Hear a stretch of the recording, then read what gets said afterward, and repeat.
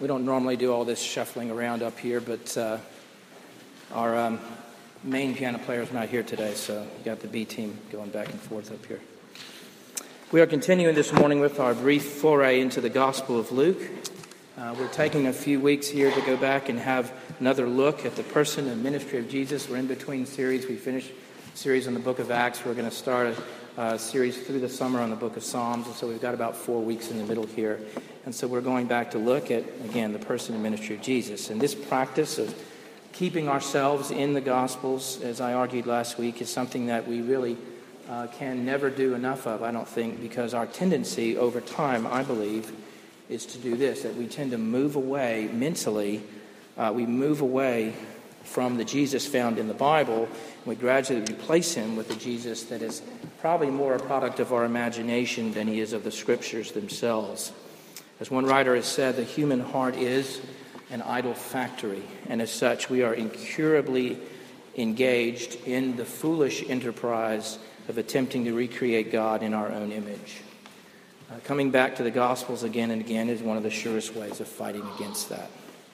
Last week we looked at Luke 8:22-25, the story of Jesus calming a raging storm, and in that process revealing both his humanity and his divinity right there, side by side, which on the one hand helps us to know and understand Jesus better and what he's like, but on the other hand, it shows us that he's a person such as no one we have ever met before or will ever meet, and therefore someone that we will spend the rest of our lives and indeed all of eternity being fascinated with, sometimes surprised by, occasionally puzzled at, and always inexplicably drawn to. This morning we're shifting our attention to chapter 9 a little further on in Luke's Gospel, verses 46-48, and listening in on a brief but revealing exchange between Jesus and his disciples on the subject of greatness. Before we look at that, let's pray together. Father in heaven, please guide us now by your Spirit into these truths that you, by that same Spirit, have written and then have preserved for us. Give us eyes to see and ears to hear, hearts that are not hard but receptive and malleable, so that in this very moment you might remake us, or at least some part of us, in your image. We ask this in Jesus' name. Amen. Now, before we read the passage itself, there's not a lot to the passage. Before we read it, though, it's helpful, I think, to think about how these verses, even this little section, fits into the overall plot line of Luke's Gospel. What is the plot line of Luke's Gospel? I think the overall structure of Luke can be seen, one way of seeing it is a response to 3 key questions. The first question that Luke's Gospel answers is, who is Jesus? The identity of Jesus is the overriding concern of the first 9 chapters of Luke. It keeps coming up all over the place. And it comes to a climax in chapter 9, verses 27-36, where this question, who is Jesus, who is this, is finally and definitively answered by God himself, as Jesus stands there on top of this mountain with Moses representing the law and Elijah representing the prophets, both of them there to pay homage, as it were, to hear God say, "This is my son, my chosen one, listen to him." And so that settles the identity of Jesus in Luke's Gospel, the Mount of Transfiguration. And then with the identity of Jesus settled, there's this long middle section of Luke that seems to run from about halfway through chapter 9 up to the middle of chapter 19. And whereas the first question was, who is Jesus? And the answer was, God's Son, the Messiah. This long middle section of Luke provides multiple answers to a second question, which is, what does it mean to follow this Jesus? What does it mean to be his disciple? Which then leads to the final question addressed in Luke from 19:28 to the end of the Gospel. Where is Jesus going? What's the mission? What did he come to do? And the answer that Luke supplies is, he's going to a cross. He came to die. That was the mission. Who is Jesus? What does it mean to follow Jesus? What did he come to do? Now, in between that first section dealing with Jesus' identity and the second section dealing with the subject of discipleship, there is this small transitional section, 9:37 to 50, which kind of prepares the way. It sets us up for this long middle section of the gospel by showing very clearly the disciples' need for discipleship and maturity and growth and training and instruction. So in 9:37 to 43, Jesus casts out a demon from a boy, and the reason Jesus has to do so is because although the disciples were asked to do it first, we're told there, they couldn't do it. And Jesus, clearly frustrated, cries out regarding the faithlessness of the people, including his own disciples, and then does what they could not do but should have been able to do. But then right on the heels of that, in verses 44 to 45, while everyone is still celebrating what has happened, Jesus tells them to listen carefully. So in the middle of this celebration, the demon's been thrown out. Jesus kind of, his timing is terrible, isn't it? But Jesus tells them to listen carefully, and then very simply tells them that he, the Son of Man, is going to be delivered into the hands of men, that is, handed over to be done with as they please. So right there, you see side by side, you see this image of power. A demon is cast out right next to an image of powerlessness. The one who overpowered the demon is himself overpowered or going to be overpowered by mere men. The disciples are confused. They don't know what to do with this information. The passage tells us. How could the one who just threw out a demon be overtaken by men? It's a fair question. And then Luke provides two quick vignettes to give us a glimpse as to their mindset and to the maturity of the disciples at this point in their life, showing their misguided understandings about greatness and their small-mindedness regarding the kingdom work that they're about to enter into. In short, this transitional section, we get this very not very flattering picture of the disciples. On the one level, they know Jesus is the Messiah, but they have a long way to go before they fully understand what kind of Messiah he came to be. They're confused. And they've got completely wrong ideas about greatness. And their view of what God is doing through his kingdom is very narrow, very parochial. They're good guys, but they've got a lot to learn before they're ready to take over the mantle from Jesus. The verses before us this morning are part of this transitional section, showing the disciples' great need for growth and maturity. Let's listen now to the passage. Luke 9, verses 46 to 48. An argument arose among them as to which of them was the greatest. But Jesus, knowing the reasoning of their hearts, took a child and put him by his side and said to them, "Whoever receives this child in my name receives me. Whoever receives me receives him who sent me. For he who is least among you all is the one who is great." The disciples' lives had changed a great deal in a short period of time. You know, they went from a pretty settled life of relative obscurity and stability to a very unsettling, very public kind of life. They'd been handpicked by this one whom they now realize is the Messiah. They've been given a share of his power and authority. They had a special place in Jesus' work and ministry. Unfortunately, they knew it. They knew it. And more than that, they were starting to enjoy, I think, their privileged position. In a word, and among other things, they'd gotten caught up in this pursuit of greatness, worldly greatness, and were all about making a name for themselves. And to make matters worse, they were pursuing greatness according to this pattern and thinking, basing their thinking on some very wrong ideas about what Jesus was going to do while he was here. Again, they knew he was the expected deliverer, the Messiah, but they had really no clue what that was going to mean, how that was really going to work out at this point. They still thought he was going to be some kind of political figure, someone who was going to overthrow those in power. And of course, once he overthrows the powers that be, he's obviously going to need some people to help him in administering and running the new kingdom. So guess who's already jockeying for positions on Jesus' cabinet? You can almost hear them, right? You know? What are you talking about, Thomas? If anybody deserves a special recognition around here, it's me, says Andrew. Any fool could see that. You? Are you serious, says Peter? I was the one who was up on the mountain with Jesus. I was the one that got to see him stand there with Moses and Elijah. And where are you? I'll tell you where you were. You're hanging around at the bottom of the mountain with the rest of the guys. Who knows what they actually said, but it would have been something like that. I'm fairly certain.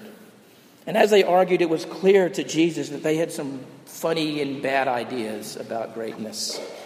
They thought it was about status and achievement and recognition. They thought it was an object to be pursued. So what does Jesus do? Well, in response to their arguing and bickering, Jesus takes hold of a child and he has the child stand beside him. And you have to understand at this point that the view of children in those days was not as exalted as it is in our own. Today, children are the subject of a great deal of attention, and that's great. We have entire welfare agencies set up with multi-million-dollar budgets to look after their interests. We have specialty hospitals dedicated to children alone, and there's the task of educating our children, which is a massive enterprise. And beyond that, we have an economy which deliberately targets and caters to the youth of our society because it knows that that is where our heart is, and where your heart is, the wallet soon follows. But that's not how it was in Jesus' day. Children were valued, absolutely. People loved their children, absolutely. But they were valued more for what they would become than for what they were at the moment when they were little. And so while they were still young and small, they were not considered to be of any great consequence. They were objectively unimportant. As unimportant as that nameless person that you drive past at the corner of College and Corporate with a sign saying he's hungry and he'll accept anything you've got. Or the homeless lady that approaches you outside of the coffee shop asking for change. You know who I'm talking about. This is precisely why Jesus picked a child to make his point. He picked someone that none of the disciples would have classified as great by any stretch of the imagination. He picked someone blatantly unimportant and then said that whoever welcomed this insignificant, unimportant child in his name, that it would be as if they had welcomed Jesus himself and therefore his Father as well. You see, it's easy to get someone to be hospitable to important people. What's much harder and much rarer is to see people extending the same sort of hospitality to the so-called insignificant and unimportant people. The disciples were thinking that greatness had something to do with status and recognition and achievement and who knows what else. Jesus showed them that a truer indicator of greatness is how it responds to smallness, to little things, to things that are of no account in the world's eyes. I remember an occasion, it's years ago now, but I had an opportunity to welcome a child, so to speak, into my midst. It was a Saturday morning, kind of early, and the day when I was pretty busy with other things. I wanted to be busy with other things. Really didn't want to be bothered that morning, and a man came to the door doing some kind of research poll.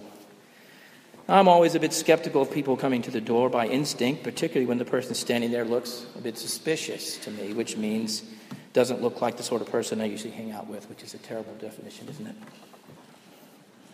And that was the case with this man. He was unkempt, his clothes are wrinkled, a little dingy looking. He was a little bit on the nose, as the Aussies say. He wore thick Coke bottle glasses. One eye was looking at you, the other one not so much. He told me what he wanted, and I reluctantly agreed to do this survey. Honestly, it was the last thing I wanted to do. I was hoping he would get through it quickly and he would move along and I could get on with my morning. So he stood on the porch. I stood in the doorway while he asked me questions. As he went through the survey, I quickly realized that this guy was for real. This was a legitimate survey. He wasn't setting me up for a sales pitch.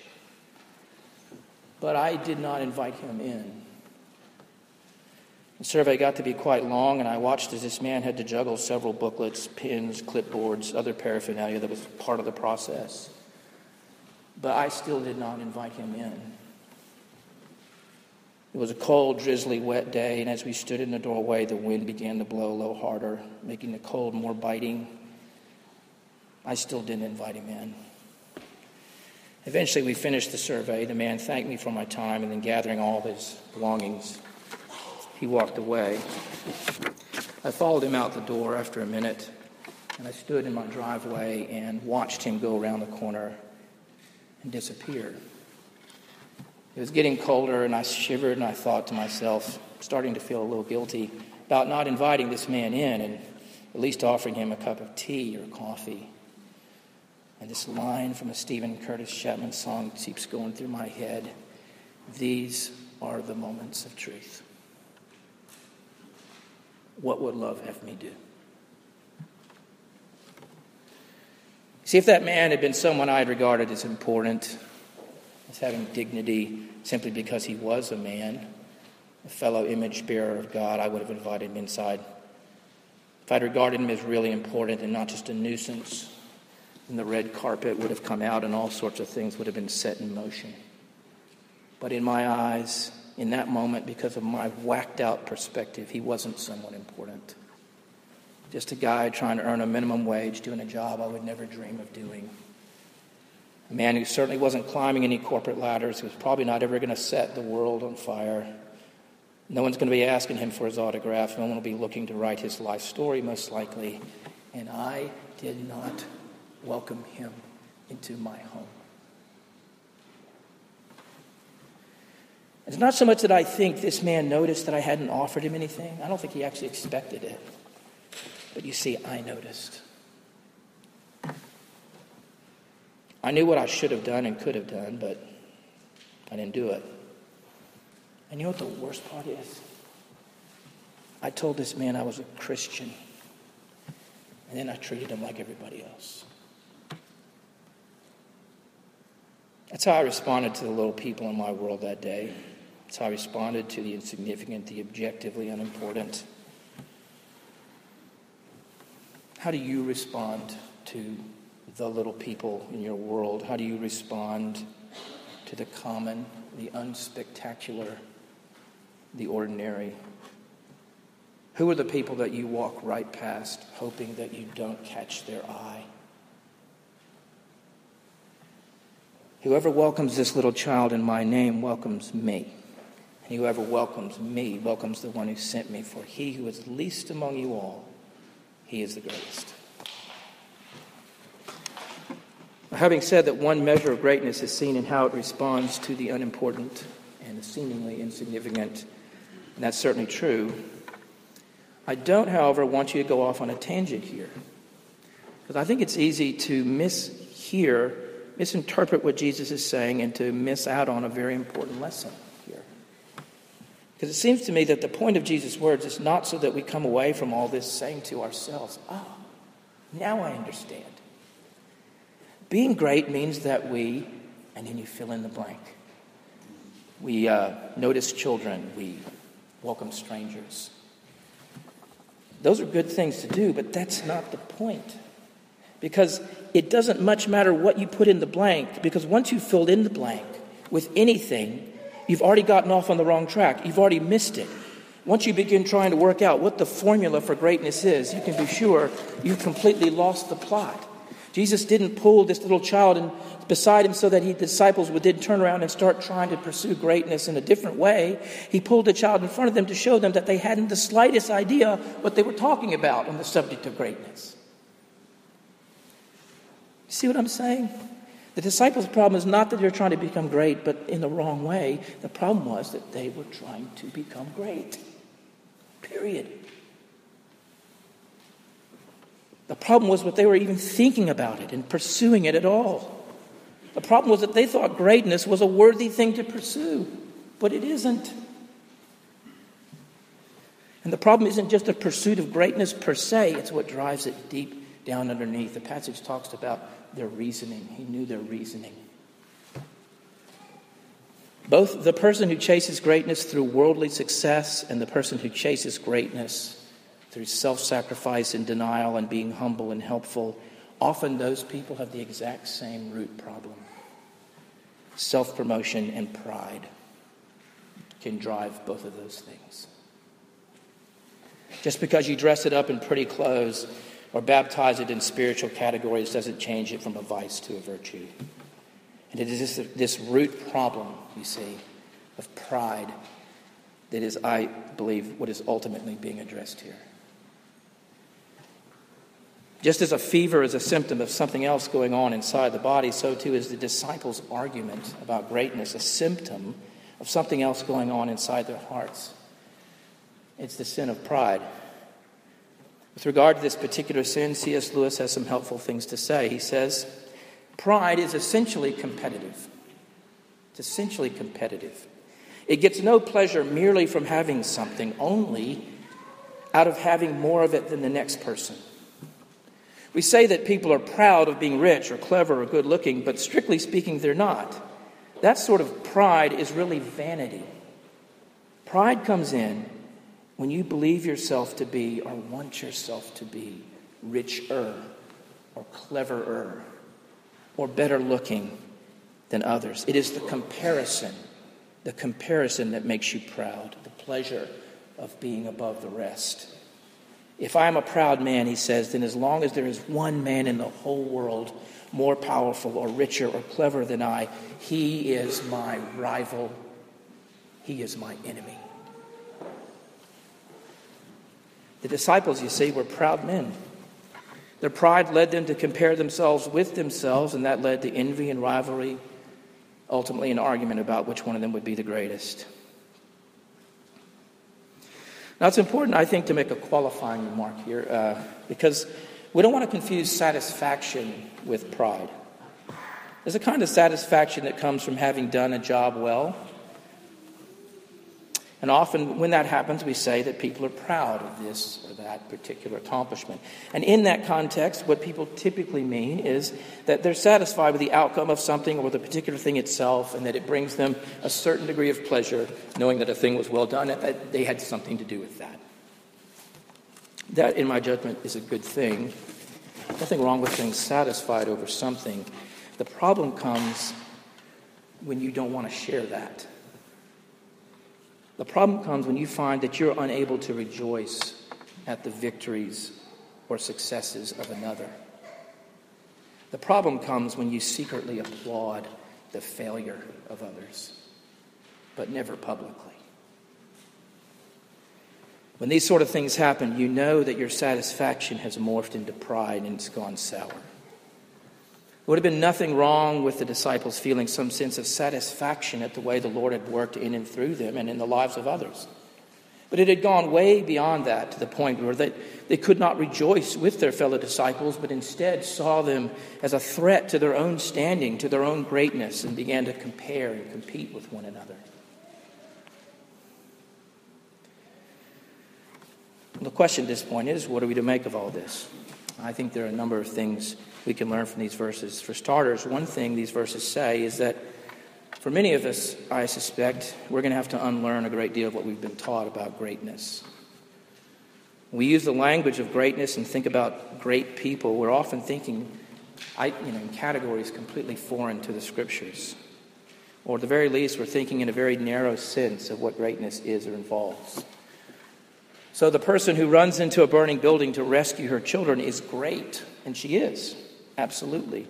But the person who faithfully shows up day after day to bathe and care for the bedridden, shut in the asylum is not regarded in the same way most of the time.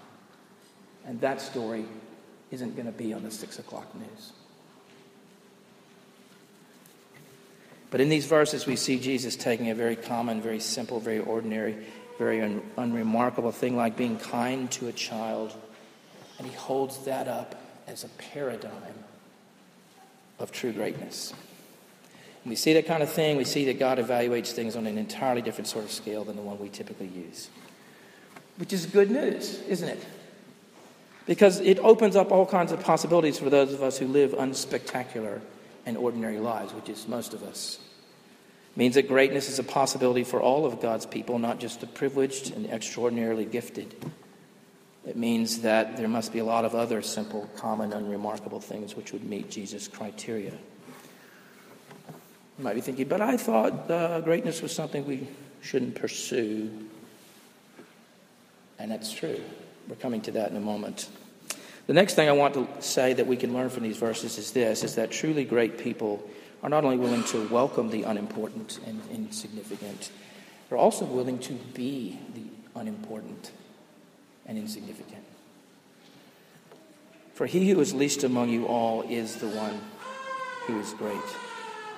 Another way of saying that is that one indicator of greatness is the complete absence of a concern for greatness.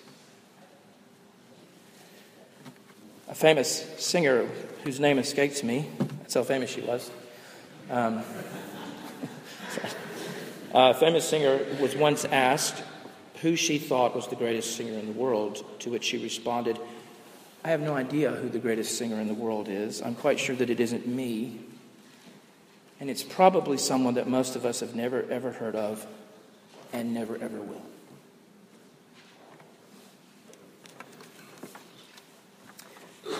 Thirdly, to say that there are indicators by which we might recognize greatness is not to say, however, that we ought to make becoming great, even in biblical terms, a goal. The Bible makes it clear that the main thing we're meant to be pursuing in this life is not greatness, it's God. It's not an accomplishment, it's a person. Psalm 42 says, "As the deer pants for the water, so my soul longs after you." Does that mean greatness in and of itself is a bad thing? No, of course not. There are plenty of great people in the Bible as well as in our own world. Great is not a dirty word. The Apostle Paul was a great man, but, and here's the key, he didn't set out to become one. You know what I'm saying? Greatness is okay as a place you might end up. It's not okay as a flight plan. You can arrive there, but you can't plan the trip. You might get there, but you can't go there.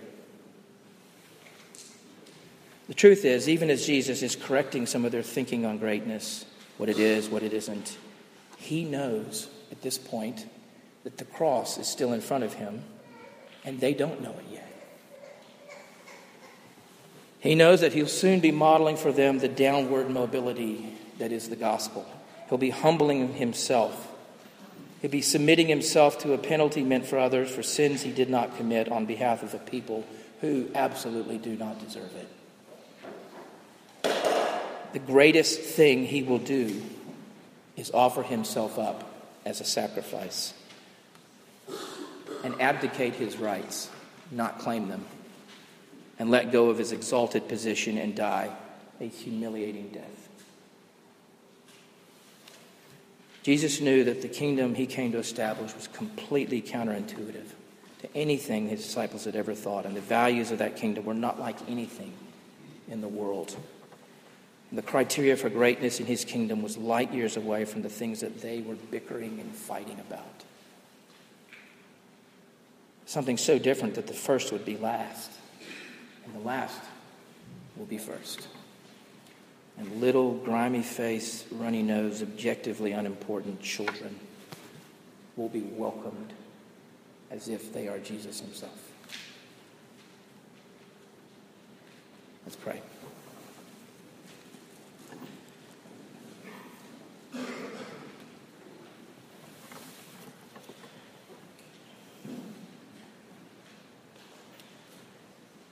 Father, this exchange in Luke's gospel that reveals so clearly the disciples' need to grow and mature is revealing not only for them, it's revealing for us. So, Father, I pray that the work that you did in them as they continued to travel and journey with Jesus, would you please do that work within us? There's so many ways we need to grow and change and mature. There are values that we cling to that have nothing to do with you or your kingdom. Father, use your word and your truth to jar us back into reality. Conform us to these things. Father, make us more like your Son. Thank you for calling us to yourself, for committing yourself to this task. We look forward to the ways that you are going to do these things. And we are encouraged to keep going, even in the midst of our failure, because you have promised you are going to finish this. And there's never been a project that you have not finished. We thank you for that. We pray in Jesus' name. Amen. We'll now take up an offering to support the ministries of this church and other ministries supported through this church.